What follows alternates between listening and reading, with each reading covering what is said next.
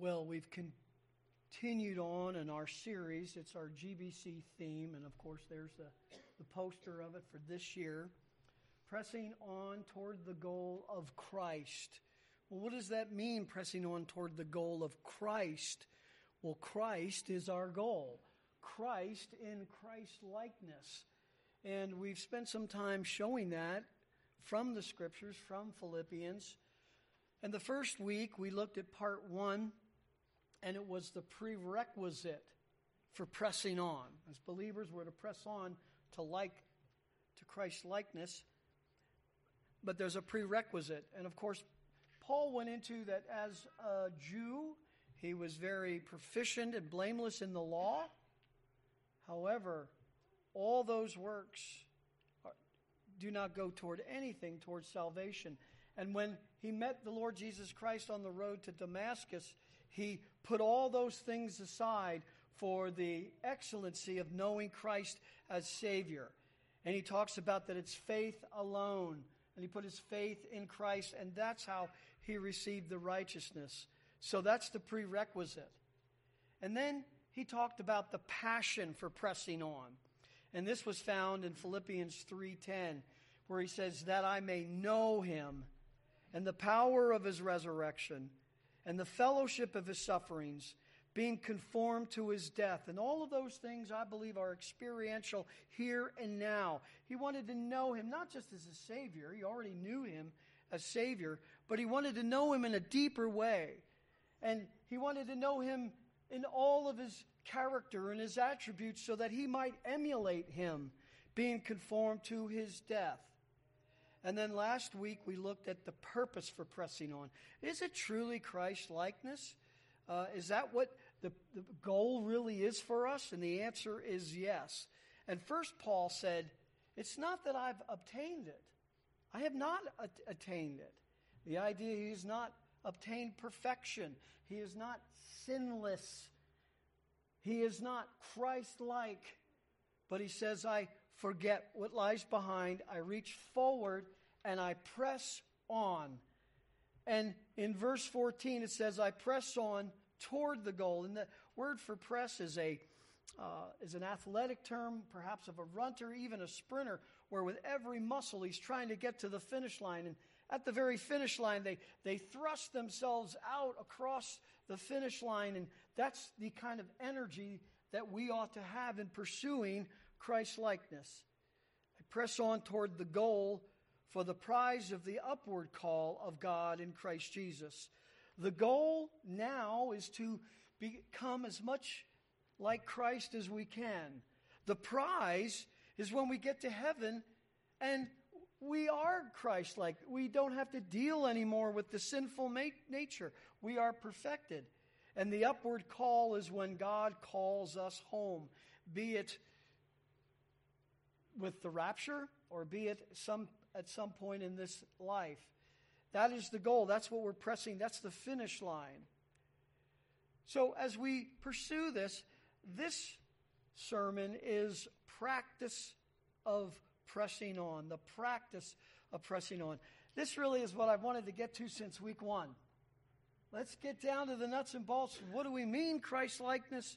What does it mean to put on Christ? And what are those things about Christ? And what is the practical way of doing it? Well, that's my prayer for today, that we would learn the practice of pressing on and putting on Christ. Let's go to the Lord in prayer. Our gracious Heavenly Father, as we come before you, now we continue our worship and we ask you, Father, that through the Holy Spirit and the teaching of the Word, that we will even be in this sermon conformed to the image of Christ. If nothing else, in at least knowledge, and if nothing else, in at least desire. But Father, that is the goal for us, that you continue to perfect us until the day of Jesus Christ. And that perfecting is sanctification, but it's Christ-likeness in a word. So Father, would you indeed use this sermon mightily in our lives, not only today, but all year as our theme, and then not only as a theme, but as our life. And we'll thank you for it. In Jesus' name, Amen. I love my amen section out there. That is fantastic. That warms my heart. That's almost as good as when my grandchildren come running up, yelling, "Papa," and hug me before the service. By the way, I've said it before, but I'll say it again. Any of you can do that. I mean, at any time. All right. Well, I'd like to begin with the definition of Christ-like, although I think we understand what it is, that he's making us like Christ. And this first definition is a little technical, but there's a reason why. And before I read it, I'd like us to turn to Hebrews chapter 1. Hebrews chapter 1, verse 3, if you turn there. The great epistle of Hebrews talks about the superiority of the Son of God over angels, over Moses, over the Old Testament sacrifices, etc. But here in the very beginning, it's describing him. And in verse 3 of chapter 1 of Hebrews, it says, "And he is the radiance of his glory and the exact representation of his nature."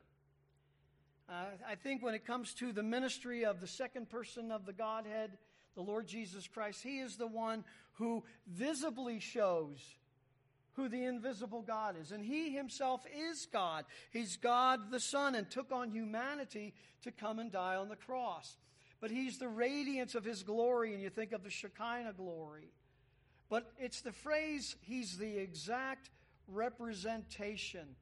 The Greek word for this is charakter. Charakter, which we get our English word character from. He's the character of God's nature. Now, this doesn't mean that he's just emulating it. He is it. And it's inherent to him. Just as it says in Colossians, it says that he is the image of God. We were created in the image of God, but we're not God. He is the image of God. And therefore, Christ becomes the perfect model for us as believers to know how we ought to live. And in my definition, I say, therefore, Christ is the perfect model for the believer of God's communicable attributes. All right, communicable means it's those attributes that man can possess. And the believers will emulate through the power of the Holy Spirit, as opposed to incommunicable attributes such as eternality, omniscience, omnipresence. He's not making us God, but there are things like his holiness and his righteousness and mercy and compassion. Those are communicable. We as men can express that, but really you need to be a believer with the Holy Spirit to express it.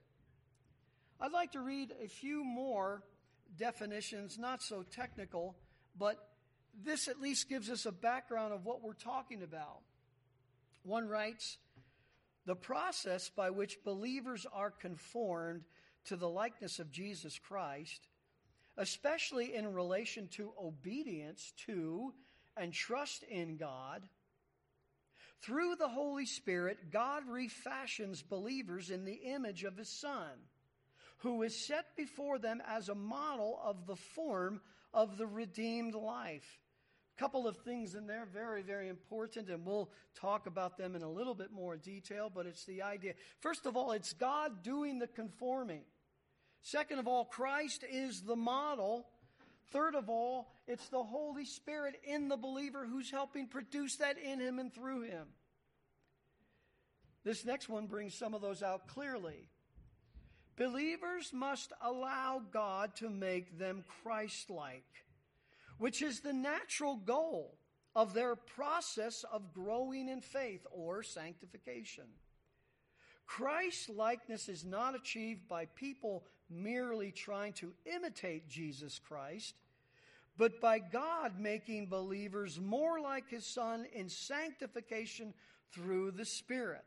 So it's not just a matter of getting all the lists of the character of Christ and then we just try to emulate them. We have to understand it's a spiritual process. This is what God is doing.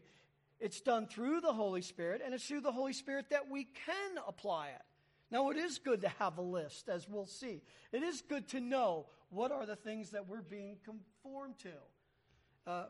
In a simple way, it's Christ's character, his Christ likeness. But let's go beyond that. What can we learn this morning?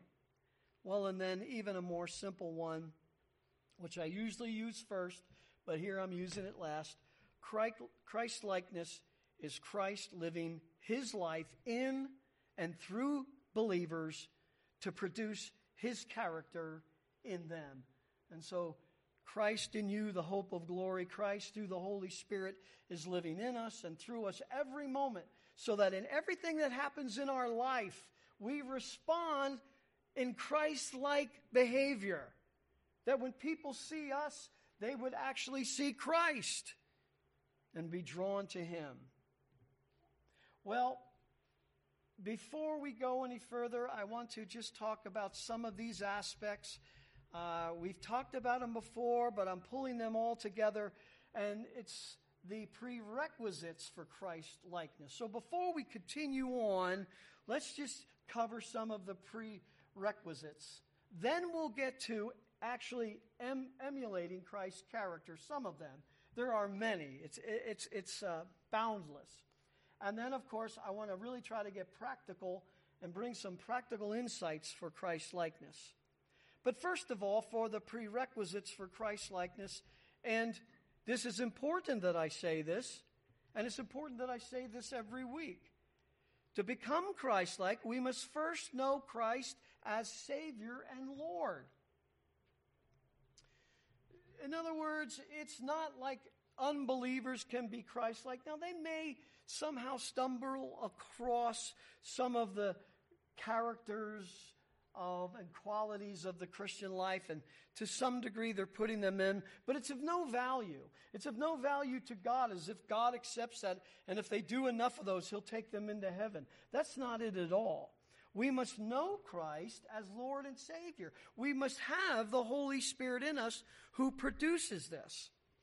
And so it's salvation first. The first prerequisite to Christ likeness is to come to Christ. There could be no spiritual progress in Christ likeness for an unbeliever who does not have the Holy Spirit. So there's many reasons to come to Christ, and this is one of them, among the fact that when you come to Christ, Lord Jesus, I believe that you died on the cross for my sin. I trust you as my Savior. You receive forgiveness of sins, eternal life, the Holy Spirit, and God begins this process of Christ likeness. But you must come to him and place your faith in him. That's where it all begins. It's salvation and then sanctification. Salvation is the work of Christ. Sanctification is God's work in us, and there is a sense of cooperation there. Well, secondly, to become Christ-like, we must know that God's purpose is to make us like Christ. So in other words, am I just making that up because I thought, hey, that'd make a good sermon? Let's just say we're going to be Christ-like. No, the Scriptures talk about that. And we've mentioned it last week, and I'm going to mention a little bit now, but this whole process of sanctification, and we could look at, you really could look at the several aspects, present sanctification, future sanctification. And what we're really talking about is his sanctification now, that he's making us like Christ. Future sanctification is when we become like Christ. We're perfected. But as we look at this, one of the statements that I like is from Paul in Galatians 4:19. When he writes to them, he says, "My children, with whom I am again in labor until Christ is formed in you." This was Paul's ministry. Because this, he understood, was God's plan and program. And there are many scriptures, and one of the things that I kind of regret this morning is not being able to read all of the scripture, but I have much of them there that you can look at them. But for the sake of time, I will try to hit what I believe is the main ones. And perhaps one of the best known verses to show that we're becoming like Christ is Romans 28 and 29. Would you turn there in your Bibles? This was read this morning.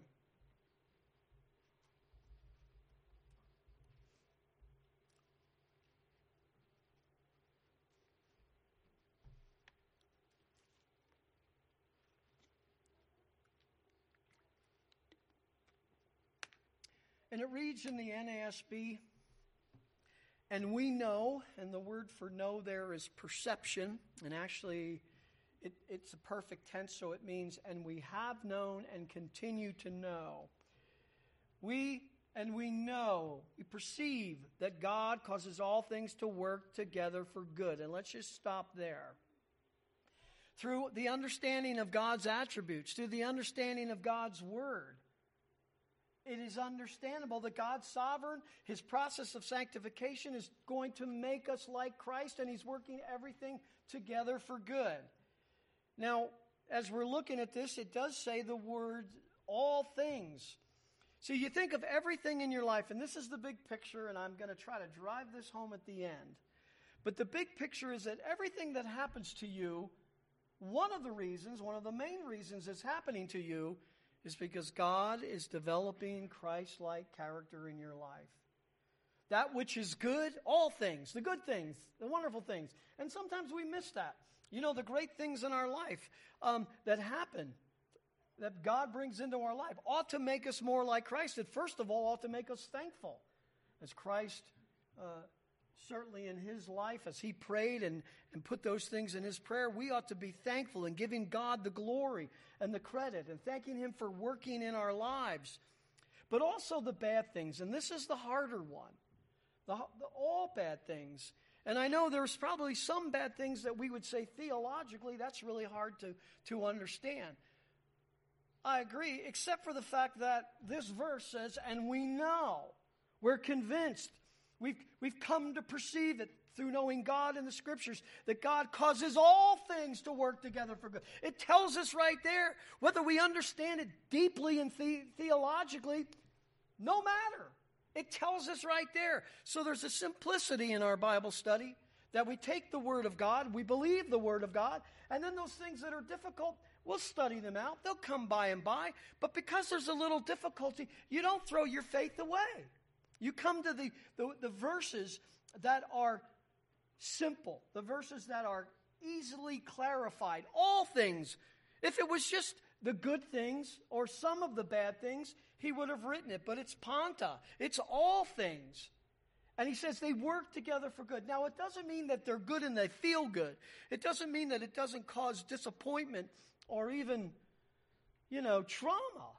But God is taking all things and He's working them together. He's putting them together. There's been a lot of different synonyms and illustrations. Some people have even used the idea of making a cake, and you put some of the stuff together. If you eat some of the ingredients just by itself, you would spit it out. But when you put it all together and you make this beautiful cake, it's all worked together. Another illustration is some see God shaping the believer into the diamond character of Christ. But He's a diamond in the rough. And so God is taking a hammer and a chisel and chipping away. But how does He do that? He does that with all things. When this happens in your life, He's chipping away. When this happens in your life, He's chipping away. It's all to make us more like Christ. And it's for good. What would be good? Well, it would be, first of all, His glory. And secondly, it would be for our good. Well, what is our good? It is Christ likeness. Let me show you in just 1 second. I'll finish the verse. Work together for good to those who love God and to those who are called according to His purpose. Those ought to be a part of our life, but I think he's describing believers there. Those are the ones who are called according to His purpose. Look at verse 29. It goes to verse 29, and this is where he puts it together. So He's working all things together for good. What's the good?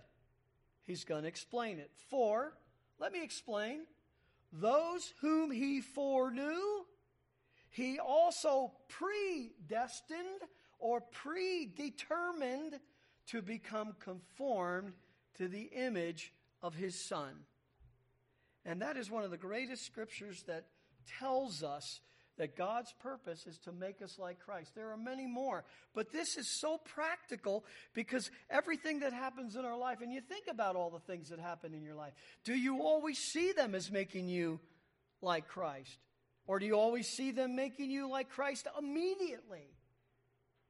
Well, let's move on, but that is a prerequisite for understanding Christ-likeness. Thirdly, to become Christ-like, we must know Christ through the Word. So when we say God is making us more like Christ, who is Christ? What are his character and attributes? How do we know him? And there's a sense in which we have to know about Christ, what he did. And as we think about this, we go to scriptures, and there are a lot of them, but in Philippians 3:10, he writes that I may know him. Paul is wanting to know him, and we get to know him by his word. And we see all of these attributes that we are to emulate. The miracles and things we cannot emulate.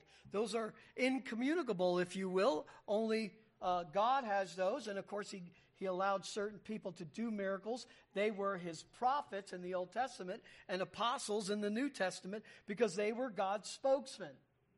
Otherwise, people would know who was speaking the truth and who wasn't. And also, as we learn about Christ, as the Holy Spirit is conforming us to Christ, what is it that he's conforming us to? It would seem to me that we need to have some understanding that, in this situation, though not the best situation, these are some of the character qualities that he's developing in me. Like what? Well, hang on. We'll talk about that.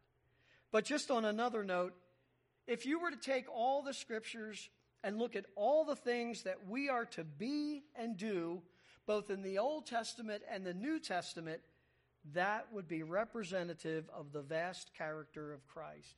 It's not like Christ has his own character, but the Bible's advocating another. All of those things that you see in the Bible that we are to be and to do, that's Christ-likeness. And of course, we see those things that we are to emulate in the Bible. God is holy, therefore we are to be holy.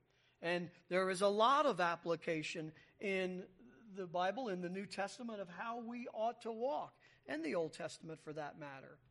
So we need to know about Christ, and it's vast. I actually was doing a little searching this week to see if anybody had any lists, and there's a couple of lists rolling around, and some had 49 attributes, and some had more than that, and I think those are good, but I think those fall short of everything, of who he is, and all that we are to emulate.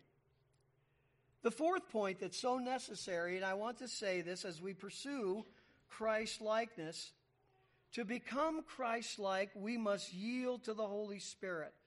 This isn't a matter of that the world can take this and they can have a seminar on, hey, let's do character building. Well, they probably can do character building, but they're not doing it in a right relationship with God. They're not doing it unto God. They're not doing it through the power of God. And they're not doing it to glorify God. And so it's a spiritual process. It's a process where we don't do it in and of ourselves. We have to do it in the Holy Spirit. We have to walk in the Spirit. We have to yield to the Holy Spirit. In Ephesians, we talked about being filled with the Spirit. It means to be yielded to the Spirit. Those things that we see in the Word of God, and that's what he's doing in our life, and we're walking in step with him. Well, you could say, yes, we're putting on the fruit of the Spirit, and I believe that the fruit of the Spirit is just one other way to describe the character of Christ. You could look at the fruit of the Spirit and say, yes, Christ emulated that. Love, joy, peace, patience, kindness, goodness, gentleness, faithfulness, self-control. And so we must yield to the Spirit's control. We have a new nature. We also have an old nature. But with his power, with the new nature and the Holy Spirit, we can walk in the new nature. We can have victory over the sinful nature. And that's when and how we walk in Christ-likeness. And then the fifth one, and these are not rocket science principles here, but they're good principles. And according to Steve's devotional yesterday, we're allowed to have redundancy in our sermons. Actually, the apostles say that. Both Peter and Paul say it. It doesn't bother me at all to say it over again, because that is how we learn. To become Christ-like, we must sin less. Now, it's pretty obvious, isn't it? The believer should understand that when we sin, we aren't being like Christ. And it's not like, well, oh, this is wonderful. I could be like Christ, and I can live any way I want. I could be a freedom fighter, I can be an anarchist, I could do anything I want, because I have freedom in Christ and I'm becoming like Christ. No, you can't sin.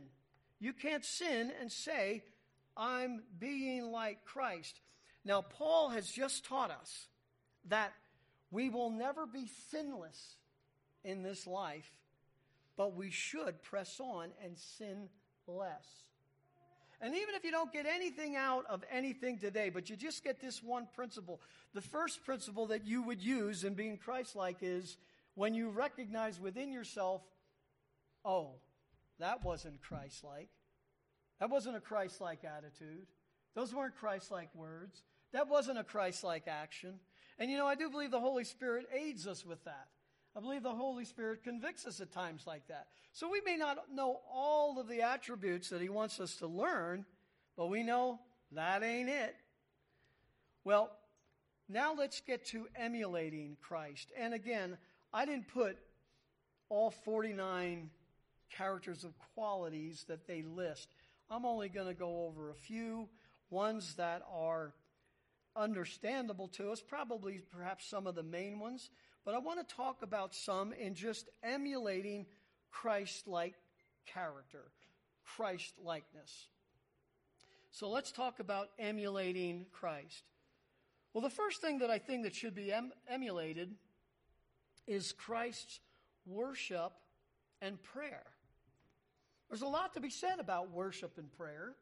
Appreciated Steve teaching yesterday that even before we come to church, we should prepare our hearts for worship. We should. And when we look at Christ, we see that Christ worshiped in the temple, in synagogues, in prayer, much prayer. And his life was a byproduct of his constant worship. And it's very interesting that when Jesus was tempted by Satan, and Satan said, "Bow down and worship me, and I'll give you all this," Jesus quoted by memory from Deuteronomy and said, "Go, Satan, for it is written, you shall worship the Lord your God and serve him only." And of course, there's a little bit of theological tension there. He is God, and yet he became a man.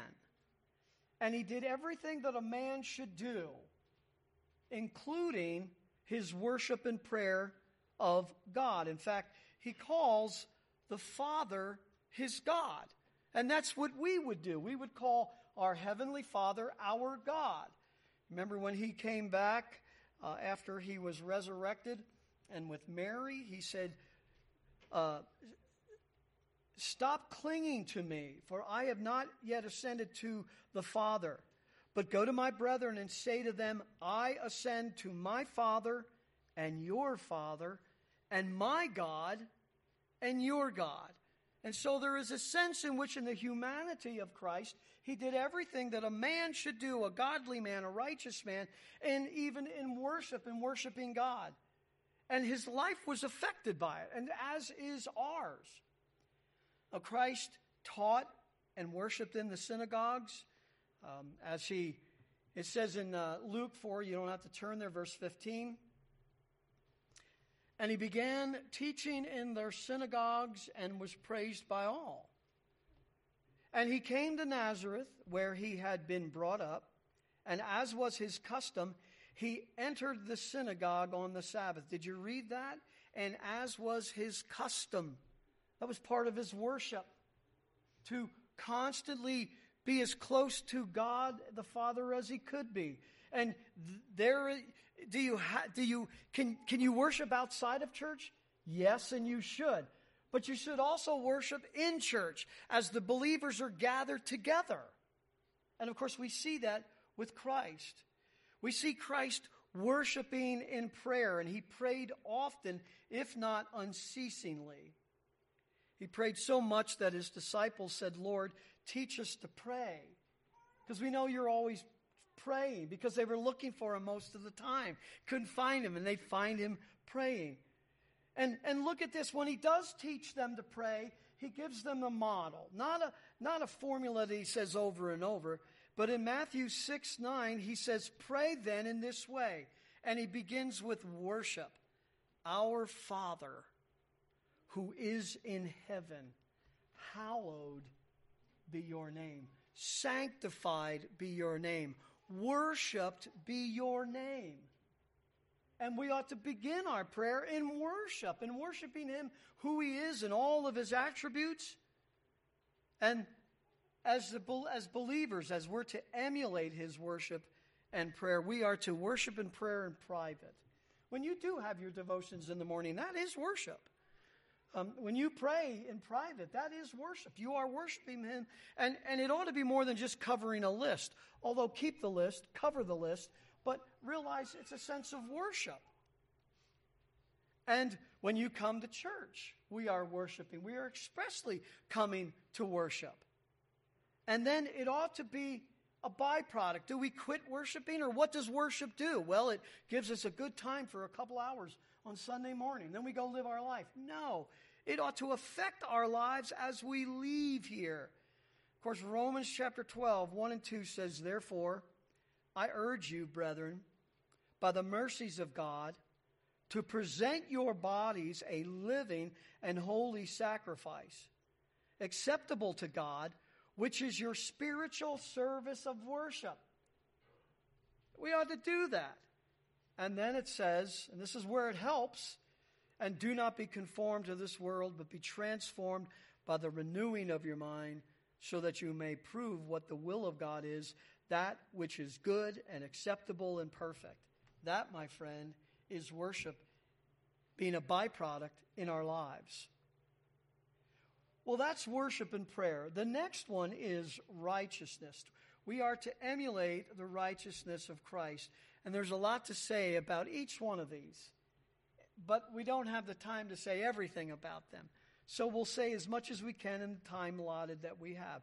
Christ was perfectly righteous. 1, there was no sin in Christ. And 2, everything that the law demanded of him, he did.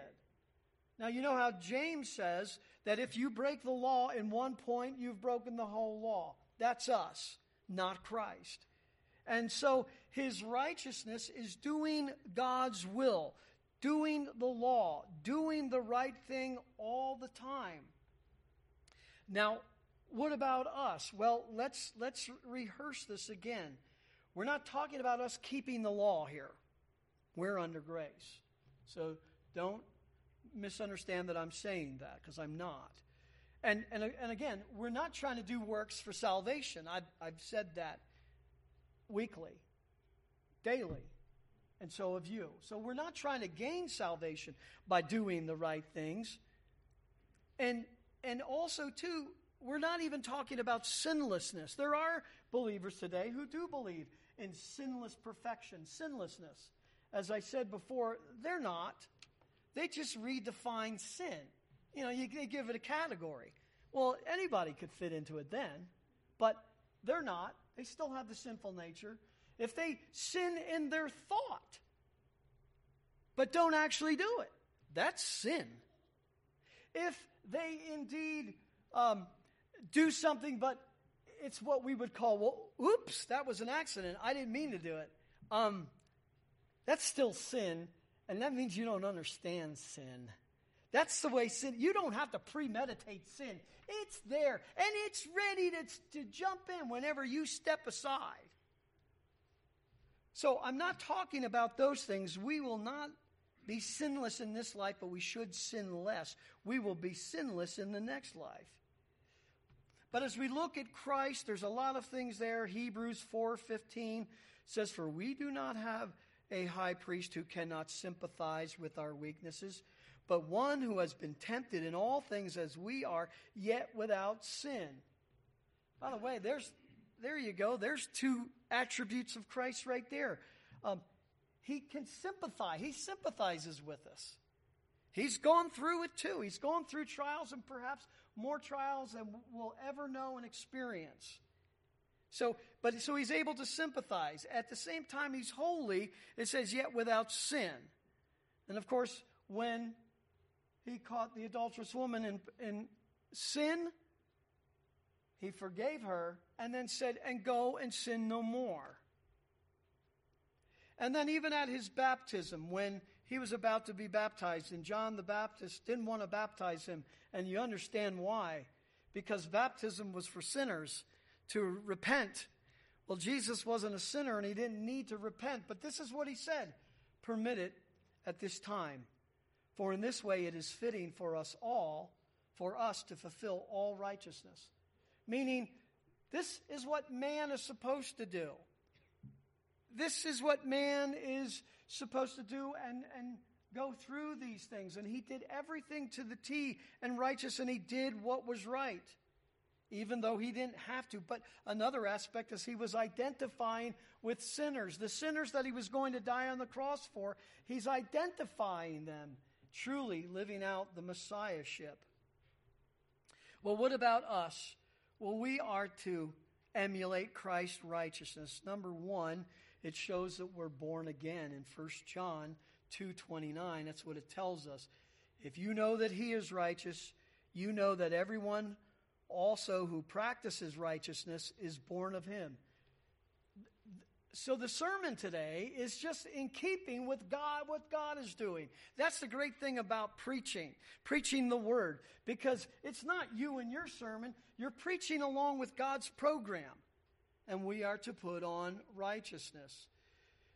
It says, "Little children, make sure no one deceives you. The one who practices righteousness is righteous, just as he is righteous." Now, when we're talking about righteousness for salvation, that comes from Christ and Christ alone. But when we become a believer, then we are sanctified, we are made more Christ-like, and one of those things is righteousness, to do what is right, to do God's will, to do what is right. Don't lie, don't steal, don't do all those things. It's not right. You're different. You're emulating Christ. You are to be Christ-like. And there will be times when people will say, "Well, you could do that. It's just a little change on your IRS statement. It's okay to just lie here. It's okay to steal here." And that's where you say, "No, it's not. Because Jesus Christ is my Savior, and I'm serving him, and I can't do those things. I want to be just like him." And so you see how practical it gets. The next one is obedience. And it kind of goes hand in hand. If he's perfectly righteous, that means that where he was to obey, he perfectly obeyed. But it's interesting because the scriptures do talk about both. So we're allowed to talk about both. And Christ was obedient, perfectly obedient. And by the way, theologically, when we say that Christ's righteousness is imputed to us, it's the righteousness that he demonstrated on earth. In other words, the sinless one died for our sins. The righteous one gave us his righteousness from his righteous life. And that was by being obedient. And the obedience of Christ is prophesied. Back in Psalms, it says, "Then I said, behold, I have come. In the scroll of the book it is written of me, to do your will, O God." That's quoted again in Hebrews, and it's speaking of Christ coming to do God's will. Obey. John 4:34, Jesus said, "My food is to do the will of him who sent me and to accomplish his work." It was all about obedience. You know, very, very well could see why Paul says, yeah, we have to have the same thing and we have to press on. In Philippians chapter 2, verse 8, I'll ask you to turn here, and I'll ask you to keep your finger in your phone at this spot. In Philippians chapter 2, verse 8, I guess you can bookmark it. It says, and by the way, this is one of the very important scriptures about Christ's character. It tells us in verse 5, let this attitude be in you, which was also in Christ Jesus. And he describes them. And there's a multitude of them here. It says, being found in appearance as a man, he humbled himself by becoming obedient. Obedient to the point of death. Even the death on a cross. That is total obedience.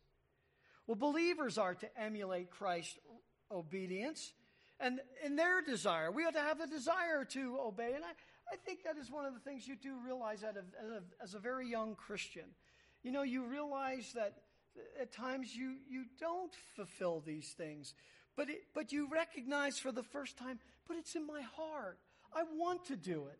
And that's good because that's the Holy Spirit putting the desire there. He also puts the will and the power there too. We just need to avail ourselves of it.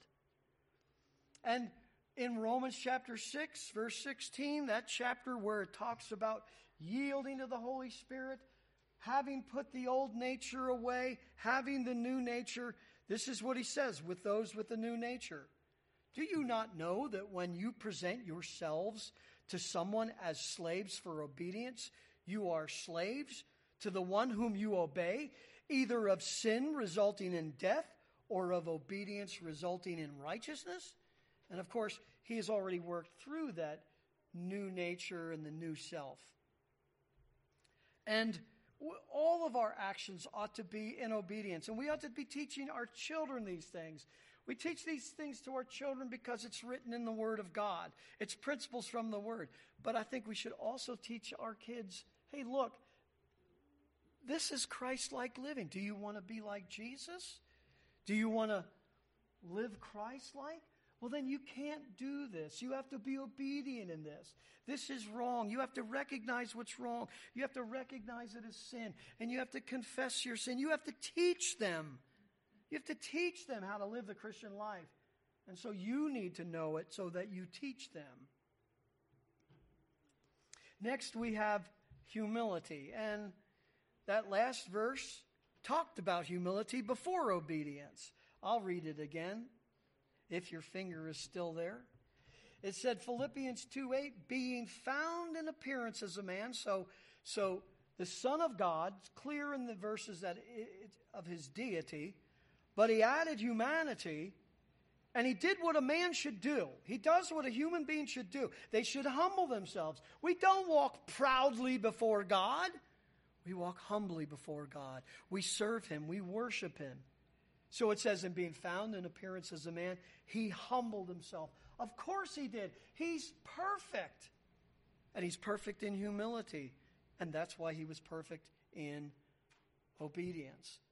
And one of the other aspects of humility is the fact of being a servant. And Christ really was the ultimate servant, was he not?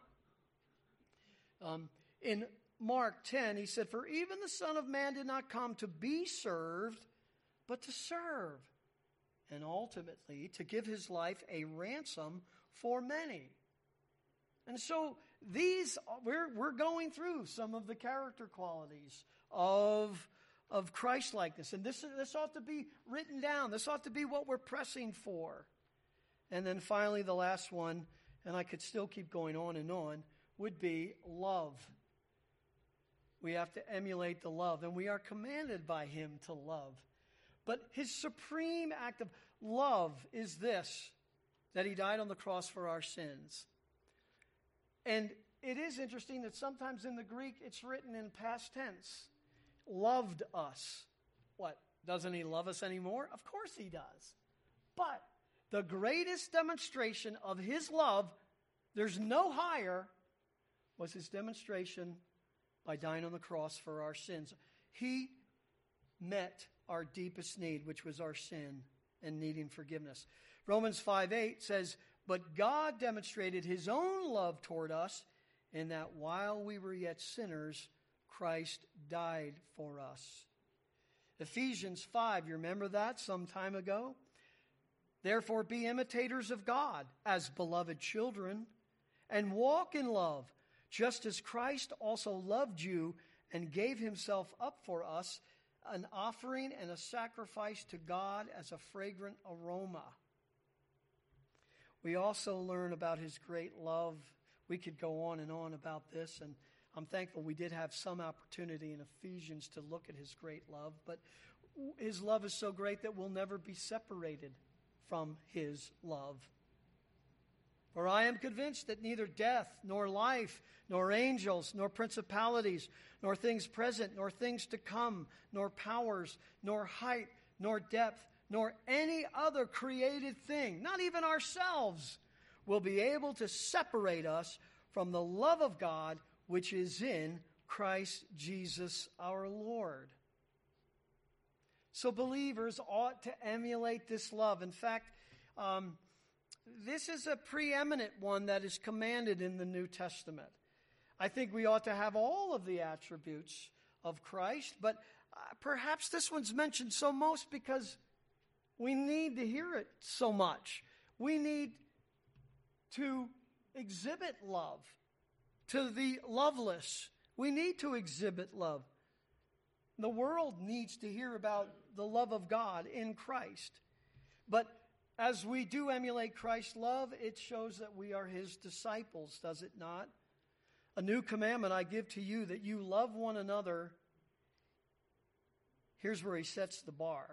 Even as I have loved you. So he's asking us to emulate him. Emulate his love. By this all men will know that you are my disciples, if you have love for one another. And so we ought to emulate that. So these are five important character qualities. You could go the whole list of 49. But I'm going to now just move to a very practical point with the time that I have, and that is practical insights for Christ likeness. When something happens to you, how can you figure it out to see what Christ-like character is he developing? Again, you need to know the Lord. You need to know his word. And then you can put the two together, that this is what he is bringing in my life. And many things are things that we experience, like persecution. We experience it, and now we know what Christ felt like when he experienced it. Again, the overriding principle here is Romans 8:28 and 29. This is where we get this idea from, that if all things work together for good, all things are making us more like Christ. Well, let's go through some of them. Well, what about persecution? Well, if we go through persecution and suffering, it is to give us an example to follow in Christ's steps. And we see a number of these things, that if Christ went through them, we go through them to know what Christ went through, and we're to go through them in the same way as Christ. It's an opportunity for Christ-like character. 1 Peter 2:21, we know it. For you have been called for this purpose, since Christ also suffered for you, leaving you an example for you to follow in his steps, Christ-likeness. But what do we learn other than persecution hurts? What do we learn from that? Well, when we look at Christ, we see his faithfulness to God even through persecution. It says that he kept entrusting himself to him who judges righteously when he was reviled. We learn endurance, not just endurance to do a task, but endurance to go through the Christian life and go through persecution. Hebrews 12:2, fixing our eyes on Jesus, the author and perfecter of faith, who for the joy set before him endured the cross. There ought to be some joy in this. We see that in the apostles as they were singing at night in jail, because God counted them worthy to be persecuted for Christ. And it's also a testimony to others. When people see your behavior and see this persecution working in you, it's incredible. And we've heard this. We've heard from other peoples in other countries that have gone through persecution, and they ask for prayer. I would, you would, but they don't ask for prayer necessarily for them to get out. They ask for prayer that they would have opportunity to share Christ while they're in prison. We have testimony of hearing that. By the way, I don't want to take a lot of time on this, but I mentioned something about when Caleb went over to India about a month ago. His church sent him over there to get to know the missionary in India. And they didn't doubt him. They weren't calling the missionary a liar, but they just kept hearing things from over there, and they kind of wanted to know if it was true. Some of it was the persecution. And it was absolutely true. As Caleb was telling me that when they would have church services, there was a Hindu temple right across the street. And every time they had services, they would come out beating drums and crying out and trying to distract them. So that's when they do their hymn sing, and then they try to out-sing them. But that's persecution, and it doesn't just stop there. I mean, that's just a small tip of the iceberg of why they do that. There's a status in India, four levels of status. The number one would be the elite, can have anything they want. But then there's a fourth status of untouchables. Someone with leprosy would be put into that category, untouchable. Well, if you become a Christian in India, you become an untouchable. Which also means that when you go to the grocery store, there'll be some grocery stores that want nothing to do with untouchables. And this is a persecution. And you think to yourself, like Americans, well, why don't you just go somewhere else? Well, probably if they did, they probably encounter the same thing. But they don't want to go to somewhere else. This is their home. They want to be a testimony for Christ where they are. Caleb said that some of the places that he went, they kind of tried to keep his presence incognito. And I thought, well, that would work. I mean, he kind of reminds me of an Indian, right? Big, tall, big white guy. Yeah. Well, but he does have the accent down. I don't know how he ever learned that, but he has the accent down. But anyway, just talking about the persecution, and they're enduring it, and the joy. And what do you think the Lord is teaching them there? Christ-like character and an opportunity to be a testimony to others. Well, quickly, I need to move on, but what about if you go through trials and you're going through devastating trials and hardships, things that are very, very hard? Well, we're being conformed to Christ, and we're being conformed to Christ's submission to God's will. Well, how do you know? Well, in the Garden of Gethsemane, Jesus was going through a hardship and a trial where, unbelievably, he prayed, "My Father, if it's possible, let this cup pass from me." In the same breath, though, "Yet not as I will, but as you will." And that's not sin, what he did. To experience it to that degree, to say, if it's possible, take this from me. And of course, we could talk theologically why. I think it's because he didn't want to have the wrath of God upon him while he was on the cross with the sins of man. But it's the idea, still he said, "I'll be submissive to your will." So you can struggle with the emotions. Emotions aren't necessarily sin. And this is how you work through emotions. A lot of times Christians get hung up on the emotions, but here Jesus shows us how to work through them. And of course, he prayed again. "My Father, if this cannot pass away unless I drink it, your will be done." And then again, a third time. And he left them again and went away and prayed a third time, saying the same thing once more. When you go through hardships and trials, ones that you would prefer not to, what are you supposed to learn? You're supposed to learn submission to the Father's will, like Christ. Endurance. All right, what about servant? We talked a little bit about a servant, but let's kind of go down this road a little bit more. What about being a servant? And of course, they always say that the test of that is when you get treated like a servant, when you get treated like a slave. That's the test of your servanthood.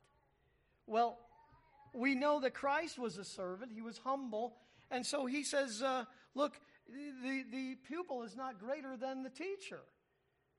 And like when he washed their feet, and he said, I've washed your feet. I showed you the example. Now you go do likewise.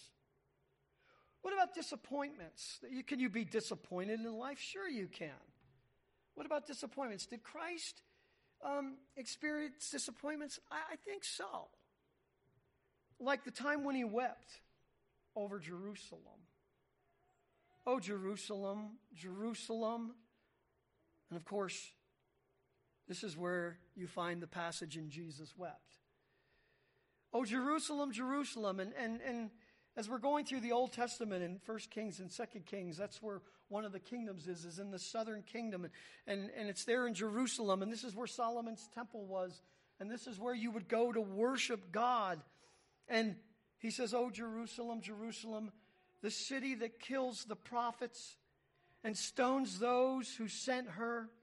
How often I wanted to gather your children together, just as a hen gathers her brood under her wings, and you would not have it.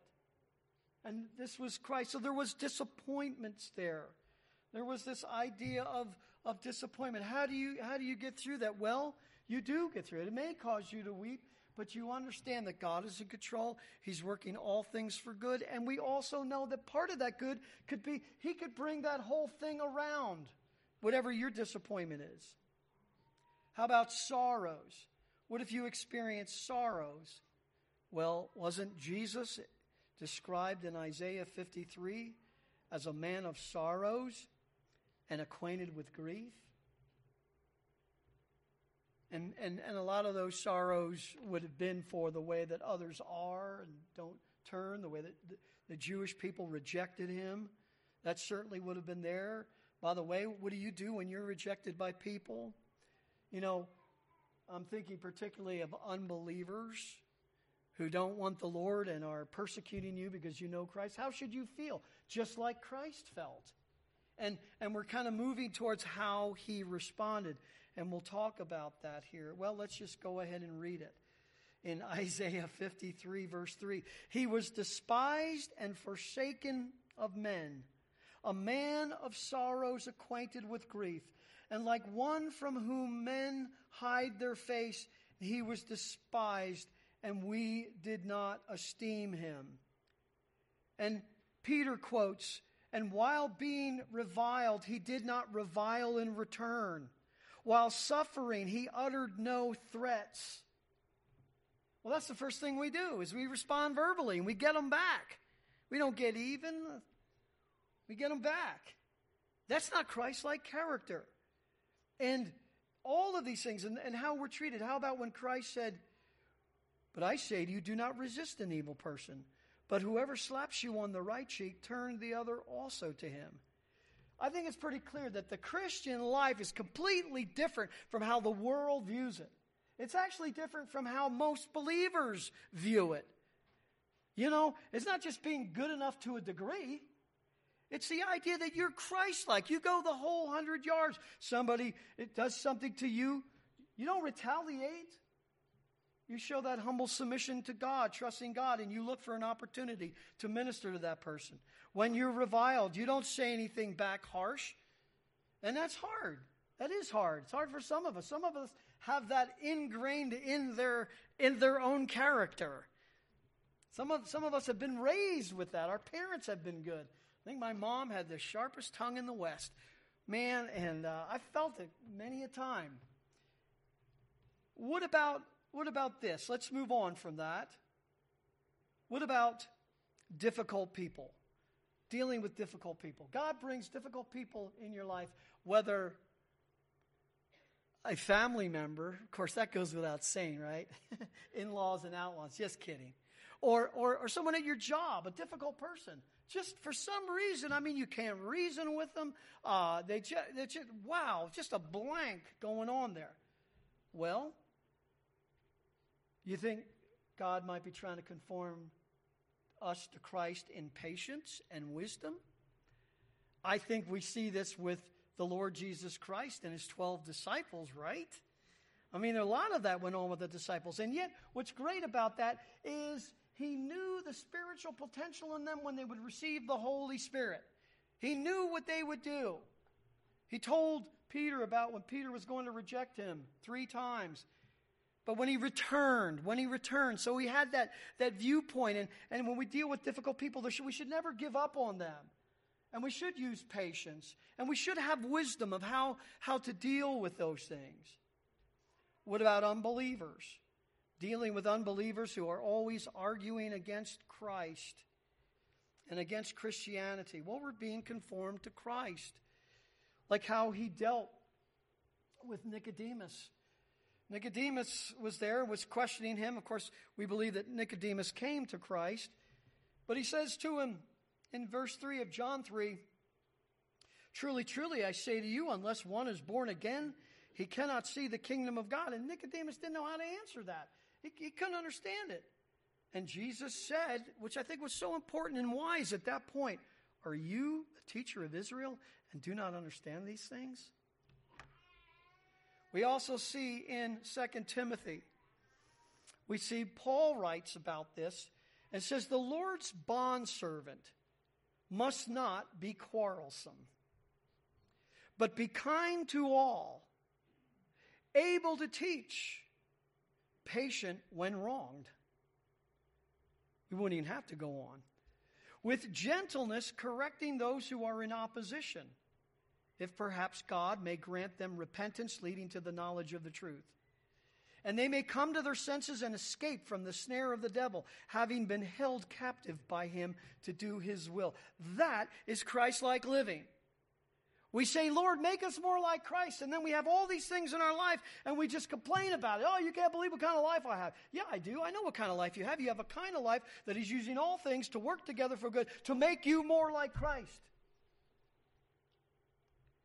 What about forgiveness? Have you ever been offended? Or dealing with the sins of others?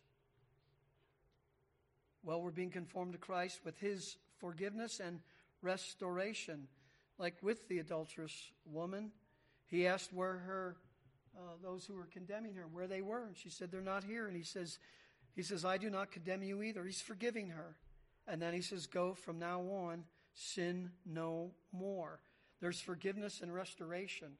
Now, one thing I should say, if we're having problem with people and difficulty of people, it could be our problem.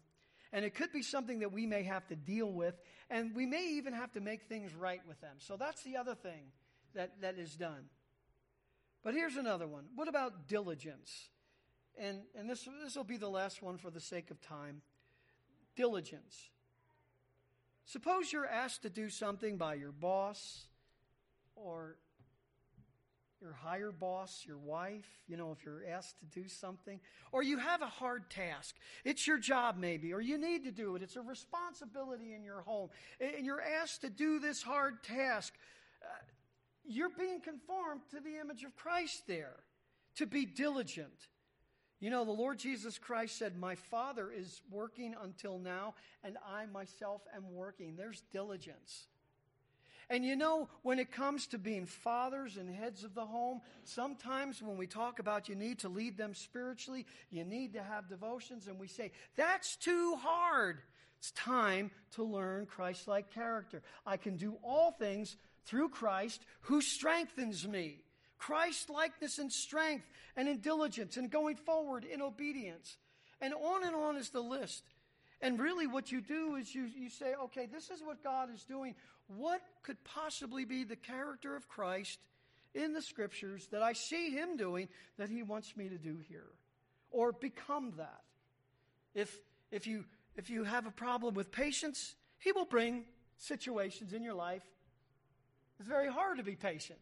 Okay? And I know people say, well, don't pray for patience because that's what will happen. God's a little smarter than that. You don't have to pray for patience. He's still going to do it. So you might as well pray for patience. The same thing with love. Lord, I want more love in my life. Well, there's going to be people in your life that are unloving.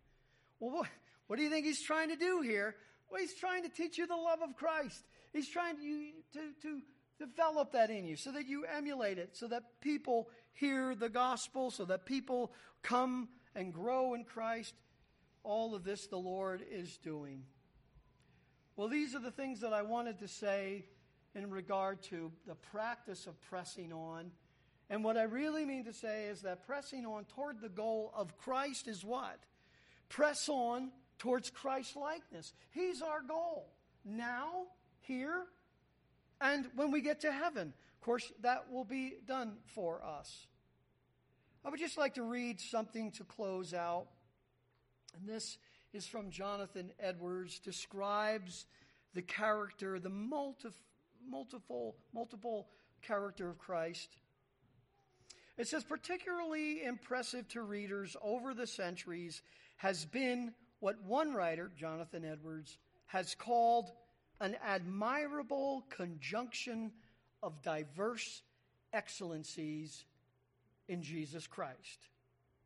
That is, in Him, we see qualities and virtues we would ordinarily consider incompatible in the same person.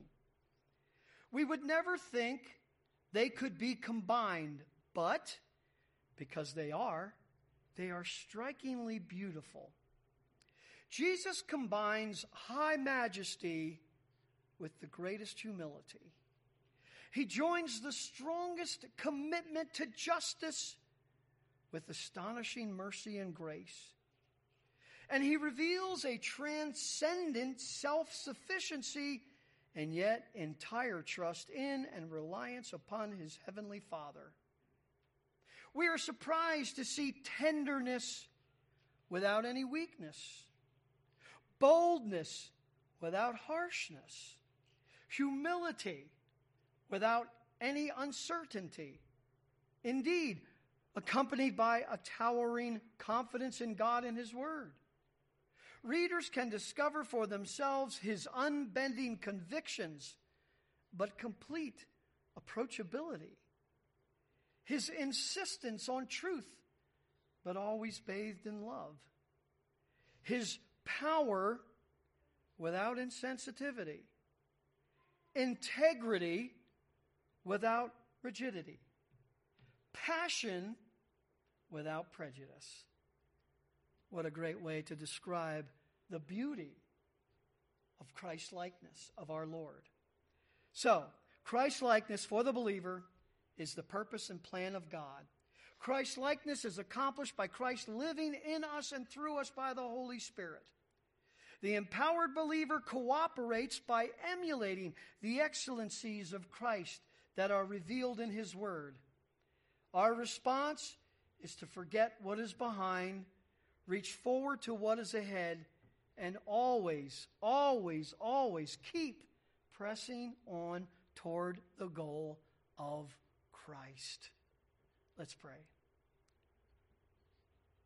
Father, as we not only mention your salvation, and I would pray if there's anyone here that has never trusted Christ, may they come to you, Lord, knowing that He died on the cross for their sins. Lord Jesus, I believe you died on the cross for me. I trust you as my Savior for forgiveness of sins. Father, we also thank you for that salvation, but then now we're thinking about sanctification. You would make us with the capability and power of the Holy Spirit to emulate the most beautiful person that we know, the most loving person that we know, the most gracious person that we know, the most righteous person, humble, obedient, the Lord Jesus Christ. You would actually adorn us with His attributes.